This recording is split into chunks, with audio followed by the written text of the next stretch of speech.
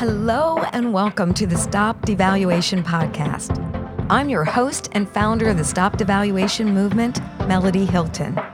The heart of this movement is to see the value in all of humanity and live courageous lifestyles of using our power for good instead of harm. We can affect change by choosing validation over judgment, and I hope you'll take your place and make a positive impact in this world.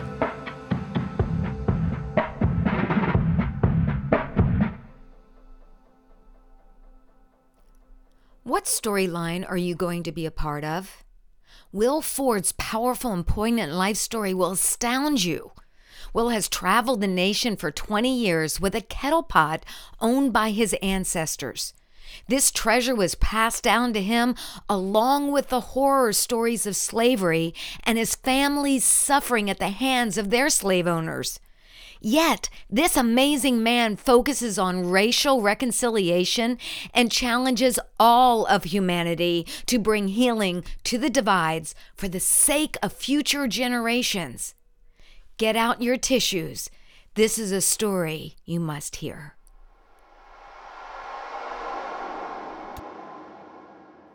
Thank you so much for joining the Stop Devaluation movement, My Story. Today, I am so honored and I'm so humbled to welcome Will Ford to share his poignant and powerful story. Will, thank you so much for joining me today. Thank you so much, Madeline. It's an honor to be with you today. You have traveled the nation with a heart to see healing come to the racial divides.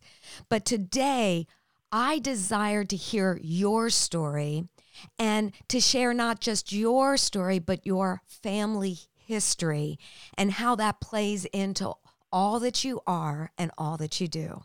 Oh, thank you so much, Melody. You know, I've been traveling the country for honestly about 20 years now with a 200-year-old kettle pot from my family. So people will say, why would you carry this big hunk of tin around with you?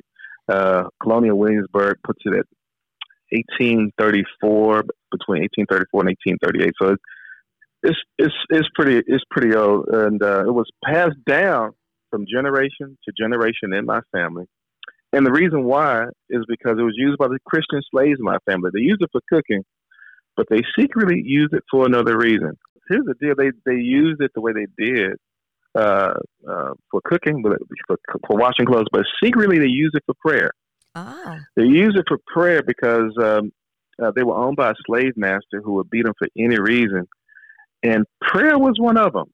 So the irony of slavery during that time period, of course, they used Christianity. Some people use Christianity as a way to keep people in bondage. So they would literally tell their slaves, you know, we want you to be Christians, and but you better be obedient to your master if you want to go to heaven.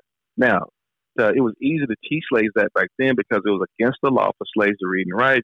It was also against the law for anybody to teach them how to read and write. Mm-hmm. The irony is that they wanted them to be Christians, but they didn't want them to pray either because they felt like if they prayed, it would foster hope. And if they got hopeful, they felt like they would try to run away.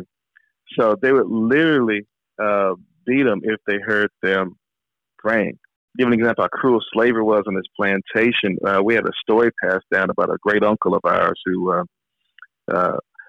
went fishing and forgot to ask before he went fishing. When he came back to the plantation, the slave master and the overseer decided to make an example out of him.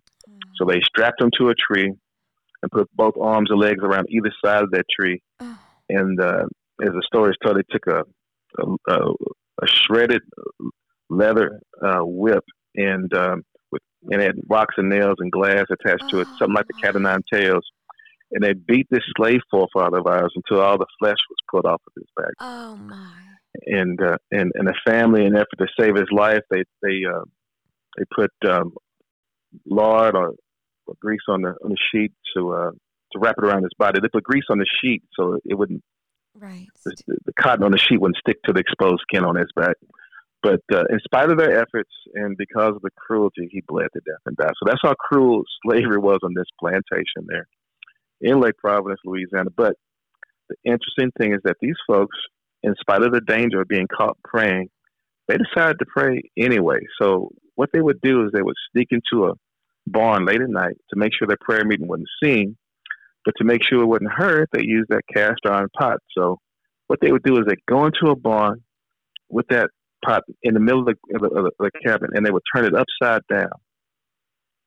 And they would prop it up with a rock so it would be suspended off the ground about an inch or two. They would prostrate themselves on the ground, lay flat on the ground, and then put their lips in between the opening between the ground and the kettle so that the kettle pot muffled their voices as they prayed through the night in that barn. And the story they passed down with that pot is that they didn't think they would see freedom in their time. So they prayed for the freedom of their children and the next generation. So one day freedom comes. There's this young teenage girl who decided to keep that pot and that story in our family. Why would she do that? Well, she's probably thinking about all those who are dead and gone, who risked their lives to pray for her. She's probably thinking about all those who are too old to enjoy the freedom she's about to embrace. So she keeps that pot and that story in our family, and she passed the pot and the story down to Harriet Lockett. Harriet Lockett passed the pot down to Nora Lockett. Nora Lockett passed it on to her son, William Ford Sr., who then passed it on to William Ford Jr., who then gave it to me, William Ford III. Wow. And so it's been passed down in our family all this time, and I've been taking it around the country to represent something significant in prayer, using it to talk about racial reconciliation, using it to bring healing, and using it as an object lesson as well for forgiveness. Doing foot washing. I actually done foot washings. Wow. With that kettle pot with the chief of police for the Dallas Police Department when 5 of their officers were shot and killed. Oh. And I had done a foot washing with the King family, Bernice King and her cousin Alveda King. So been using it for many years to represent the God who answers prayer and also the one who wants to be involved in healing. Yes. The division between us. You traveled with a white man in Mm-hmm. hopes of bringing racial reconciliation. Tell me about that part of the story. Well, yeah. So the way that story happened, we met because we were led by dreams, and not necessarily dreams in terms of aspirations, but little dreams. I had a dream where God actually began to deal with my heart about the unforgiveness issues that I had with the white community. And so 2003, 2004, I had a dream about the dreamer, Dr. King. I was actually going to do a reconciliation event in the place where the civil rights movement first started there in Montgomery, Alabama. And but the night before we go there, I had a dream about the dreamer, Dr. King. In this dream, Dr. King comes out of this huge house, and he has this big white duffel bag on his shoulders. And in the dream, he starts emptying all this dark garbage out of that duffel bag. Then he throws the bag down violently, and he comes to get into this vehicle with us. And in the dream, I thought to myself, man, that bag could make a nice souvenir. And so I go to try to pick up the bag. I'm thinking, I went to Morehouse College. He went to Morehouse College. The bag could make a nice souvenir. But before I could touch the baggage in my story, in my dream, Dr. King grabs me by my shoulders and he says, no, do not go back and pick that up. And he starts telling me what I need to do to heal the racial divide in America. And then I wake up from the dream. I wake up from the dream in tears. And I realized my pillow was soaked in tears. I've been sleeping and dreaming and crying the whole night. Wow. And I didn't even realize it. I shared the dream with my friend, and we began to, meditate on this whole dream. And it hit me. That white bag represented my white baggage, and the black handles represented as an African American, as I've been holding on to my own white baggage. In other words, get rid of your white baggage. You've been carrying it for way too long. Because when I was 13 years old, myself and 3 other friends were coming out of a convenience store in a carload full of white guys who didn't know us, chased us for over an hour and a half, called us the N-word, say they were going to shoot and kill us. They probably were just joyriding, but honestly, 12, 13-year-olds, we were terrified. Yes. I know what it's like at 19 years old to be falsely accused of shoplifting, and when the police officer couldn't find anything on me, he tried to say ugly things to me to provoke me into a fight. I know what it's like in my 30s, getting the same police officer for the first 3 months would pull me over every week just for driving while black. I know what that's like, but what I'd done, though, I'd put those three stories, those three thoughts, feelings, and emotions from the whole thing. I saw white people and police officers through the filter of those experiences. Mm. And so I knew what God was saying to me, saying, get rid of your bitterness, get rid of any unforgiveness, get rid of any resentment, get rid of your baggage, get rid of your white baggage, so we can get into a new vehicle that can bring justice for everybody. Honestly, the question right now for everybody is this: what color is your baggage? Get rid of it, because honestly, we all need each other right now. Yes. So after I had that dream, a friend asked me to share that story at the Lincoln Memorial, and we had this gathering there. It was MLK Celebration Day, and it just so happened that there was a friend of mine, a new friend, but I didn't know him at the time. He had a dream about the person of the event. And in the dream, they were in a prayer meeting together. And he was struck by it because he actually heard and knew the name of the person. And so he went to Google up the name of the person, and up pops the face of the man that he saw in his dream.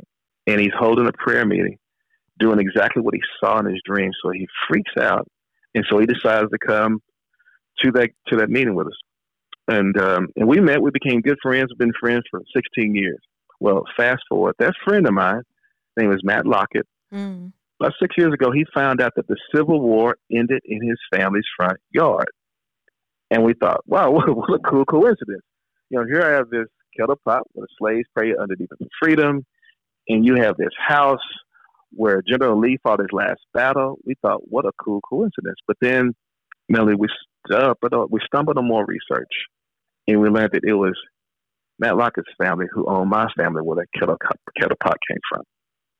So his family that was so abusive to their slaves was his ancestry. Yes. Yeah, and that's one part of his ancestry. But the thing is, we met each other at the Lincoln Memorial, both led by dreams, to the place where Dr. King said, and I have a dream speech, I have a dream that one day the sons of former slaves and the sons of former slave owners will be able to sit together at the table of brotherhood. Oh, my gosh.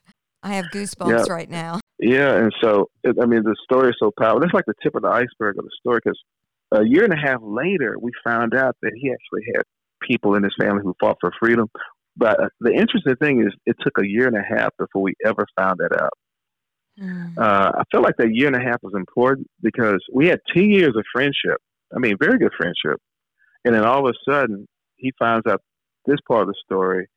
And, we talk about it more in detail in our book. But what happens is we had to deal with the whole thing of his family owning my family. So at first we're in this, oh, my God, this is this crazy serendipitous moment, this uncoincidental coincidence. Oh, my God, it's crazy. But then we got to a place where it was like, hold up. When all the excitement wore off, it's like, hold up. Your family actually owned my family. What about those ugly stories that we had about some slaves being beat to death?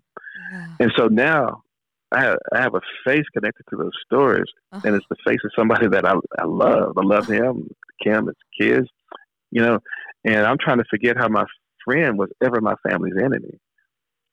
And so I had some more work to do. I had to get rid of some baggage I didn't even know was there. Wow. And personally, we talked through it a little bit, but mostly it was just one-on-one, just me just sorting it out. And then he had to deal with that too. He said he was maybe been one of those people who were dismissive, and when it came to the pain of minority communities, he said, but now he realized that his family was the family that's part of that story that he'd been hearing for 10 years.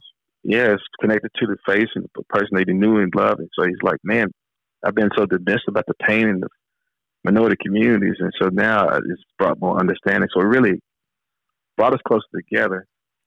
But I'm glad we had those 10 years of friendship beforehand. Because honestly, I don't know, if we didn't have those 10 years of friendship beforehand, I don't know if we could have we could have got through it. But it definitely made the story more just richer.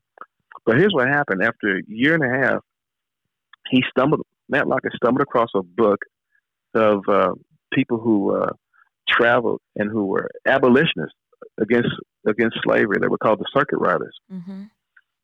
And everywhere the circuit riders went, they would carry a manumission form with them. So you have these other preachers who, preached this thing about slaves being the masters and really just totally just abusing scripture. But you have these other people who taught and preached freedom. That's what the circuit riders did. Mm-hmm. And so if someone who was a slave owner was converted in their gatherings, they would slide the manumission form over to them. And when they would get the manumission form, they would say, listen, it was for freedom. You were set free. Now it's your turn to set your slaves free. Wow. We know that's exactly what happened, because everywhere the free slaves, everywhere the circuit riders went and they spoke in their gatherings, the free slave population grew exponentially. Wow. So yeah, he had slave owners in his family, but he also had freedom fighters in his family. And I think that's kind of where we are in all of our families. You have these dominating themes of storylines in all of our families of, where you see things play out where there's addiction after addiction passed down in the family, or you have other things being passed down in the family from not just wealth, but prosperity, but also integrity, philanthropy, and other things. And there's these different storylines we can connect to in our families and also in the nation. And I think that's what's happening right now. A question is being asked to America right now, and the question is this: what storyline are we going to be a part of? The healing or the hurt, the blessings or the curse? What storyline are we going to be a part of right now? We travel the country, and we've been sharing our story together, and it's been powerful just to see the healing that's being released in the venues that we go into. Of course, we go into some churches, but then we've spoken on college campuses. We've spoken for the National Urban League and other civic venues like that. And the story is the same, and the reaction is honestly is the same, regardless of the audience. People come up to us in tears. We see people engaging and talking to each other who wouldn't normally talk to each other, and we've seen some amazing things happen as a result of our sharing our story together.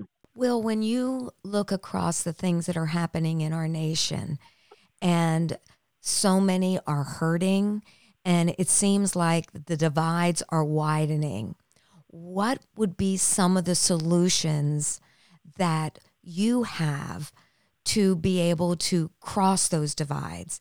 I'm a white person. What would you say to me, Melody, if you would do these things? It would release a message to the Black community that you truly do care, that you want healing. What are some of those things that I can do, or what the white community can do if they truly have a heart to see restoration? Yeah. Well, I guess it has to do all with perspective and be willing to see life through the lens of someone else. I mean, for example, anybody who's part of the minority community in America, not just African American, of course, Asian, Hispanic, Native American, we have learned how to exist in a sense in two different worlds.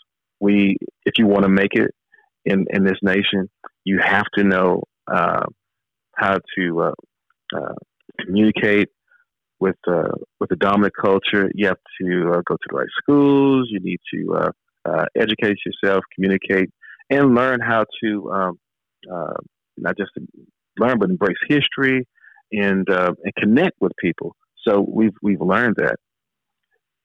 But for the dominant culture, you don't have to do that. That's a choice for you to move outside of your dominant culture to do anything.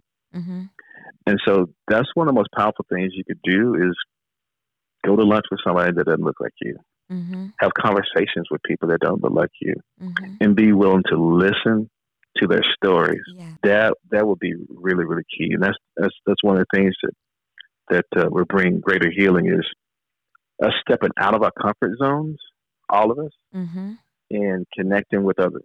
Facebook and all these social media platforms, they can keep you in that same silo where it's just the people that you like, the people that you admire. Every time you click a like, every time you hit a heart, they keep sending that kind of content to you over and over again, and it keeps you in your own bubble. People talk about the bubble, but that bubble is true. And so, even stepping outside of those areas a few times and friending people on Facebook who don't necessarily agree with you, who don't necessarily look like you, so you can learn more, and so we can accept and appreciate some of the differences. Even we may not agree with each other in terms of ideology, we can definitely agree with each other regarding to character, integrity, even the honesty and the courage that it takes to be honest about what's going on in the inside of us and what's going on with us in terms of what's happening in our heart. So, long story short, step out of your comfort zones and get in conversations, pursue other friends and outside of your circle. I think that will be key. This is going to take place through conversations. There's no way around it. Just being willing to have the tough conversations and to listen to each other. We are critical of what we do not understand. And if we're not willing to take the time to understand, we will keep ourselves locked in mindsets that are actually not just destructive to reconciliation, but it hinders our own process to grow, advance, and personally become the best version of ourselves, because we are better together than we are separate. And the more we isolate ourselves from anyone who thinks or believes differently than us, we're cutting off our opportunity to grow. It does. I remember a cultural anthropologist years ago doing a talk, and he said that China was one of the greatest civilizations ever in terms of just the rapid growth, expansion, the innovation, the creativity that was coming out of it was amazing. He said, but they all got shut down when they built the Great Wall of China.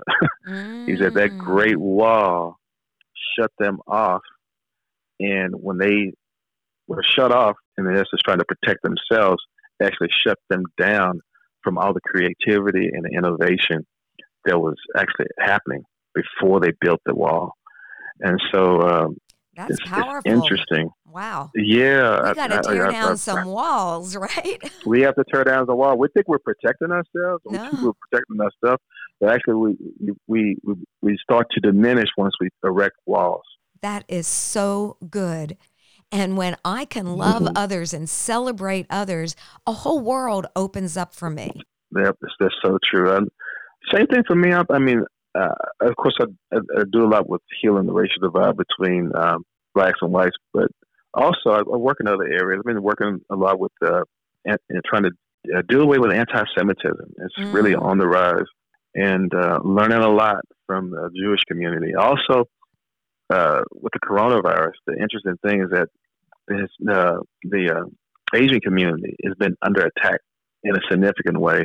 People are blaming them literally for bringing in the coronavirus as if their ethnicity is a virus.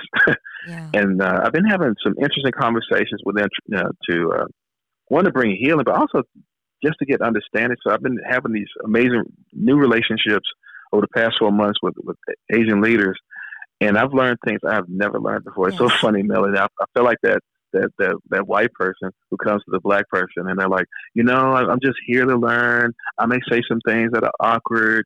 Please forgive me in advance. And will you please just tell me your story? I'm having those kind of conversations, initiating those conversations like that with these folks, with the Asian community, the same way I've had white folks ask me to tell my stories. And I've learned so much. Like, I had no idea that many Chinese first came to America to pick cotton shortly after slavery. And they picked that cotton down in Mississippi and the deep part of the South. I thought they all came in through San Francisco or something like that, but that's not the case. I didn't know about the Chinese Exclusionary Act, which was like the only immigration law that was put in place against an ethnicity. In other words, it wasn't if you came from China, only one male could come over. It was if you were Chinese. So if you were a person who was Chinese in Australia or a person who was Chinese in Germany or wherever, if you came to America, only the man could come over. His wife and his family could not come over to the nation. That law stayed, some form of it stayed intact for over 135 years. So what I'm saying is this is an interesting time where we can learn Mm-hmm. all these powerful stories, these American stories of people who have contributed to to our society. We don't learn a lot of this stuff in our history books. I didn't learn about any of this stuff, especially even with what happened with the Asian community. I learned none of that even while I was in college. I just been learning this in the past 5 months, spending time with these leaders. But it's enriched my life. It's enriched theirs. And guess what? Our children are going to be the benefactors of it because they're going to move the chain forward for healing, for understanding. They're going to take it to a whole nother level. And that's what it's all about. It's about the next generation. Yes. What kind of country are we willing to give our sons and our daughters? Mm-hmm. And so we need to connect to the right storyline right now that's going to bring healing, that's going to bring greater awakening, and also just revive the American spirit. That's right. We're making these huge steps forward for the sake of generations to come. And so I love how you said we have to connect to the right storyline. And for me and the Stop Devaluation movement, it is to see value in all of humanity, to confront prejudice, which is every form of prejudgment, to confront our biases, to confront the stereotypes where we judge the majority by the minority.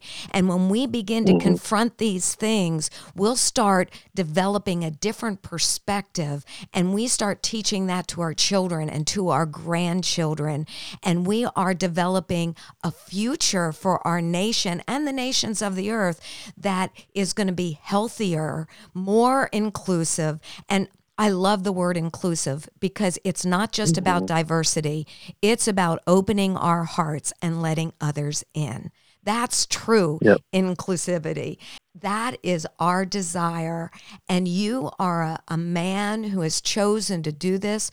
Your family, you look at your family history, and I know your heart broke for their suffering. As you tell the stories, my heart's breaking. And even the things you've experienced that were just so unjust. But you have made a choice to rewrite the narrative. And by doing that, your children and a generation of children can be healed. Thank you so much for joining my story. But before we close, is there anything you just want to say that I don't want to quit this interview without communicating this one thing? Really appreciate you bringing me on. Love what you're doing. Love what you're doing in the marketplace. For anybody who wants to know more about the story, myself and my friend, we wrote a book together called The Dream King. How the dream of Martin Luther King is being fulfilled to heal racism in America. Good. Just go to dreamstreamcompany.com and you can see all of our information there. That's awesome. Yes, please get that book. It'll impact your life. Thank you so much, Will. Oh, bless you, Melly. Thank you so much. I want to thank you for listening and encourage you to become a part of the Stop Devaluation movement. Be sure to like and follow #StopDevaluation on social media, subscribe to the YouTube channel, and visit StopDevaluation.com for more information and free resources.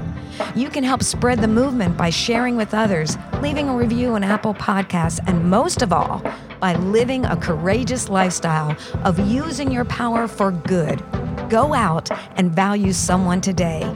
Your life matters, and you can make the world a better place. One word, one choice, one action of validation at a time.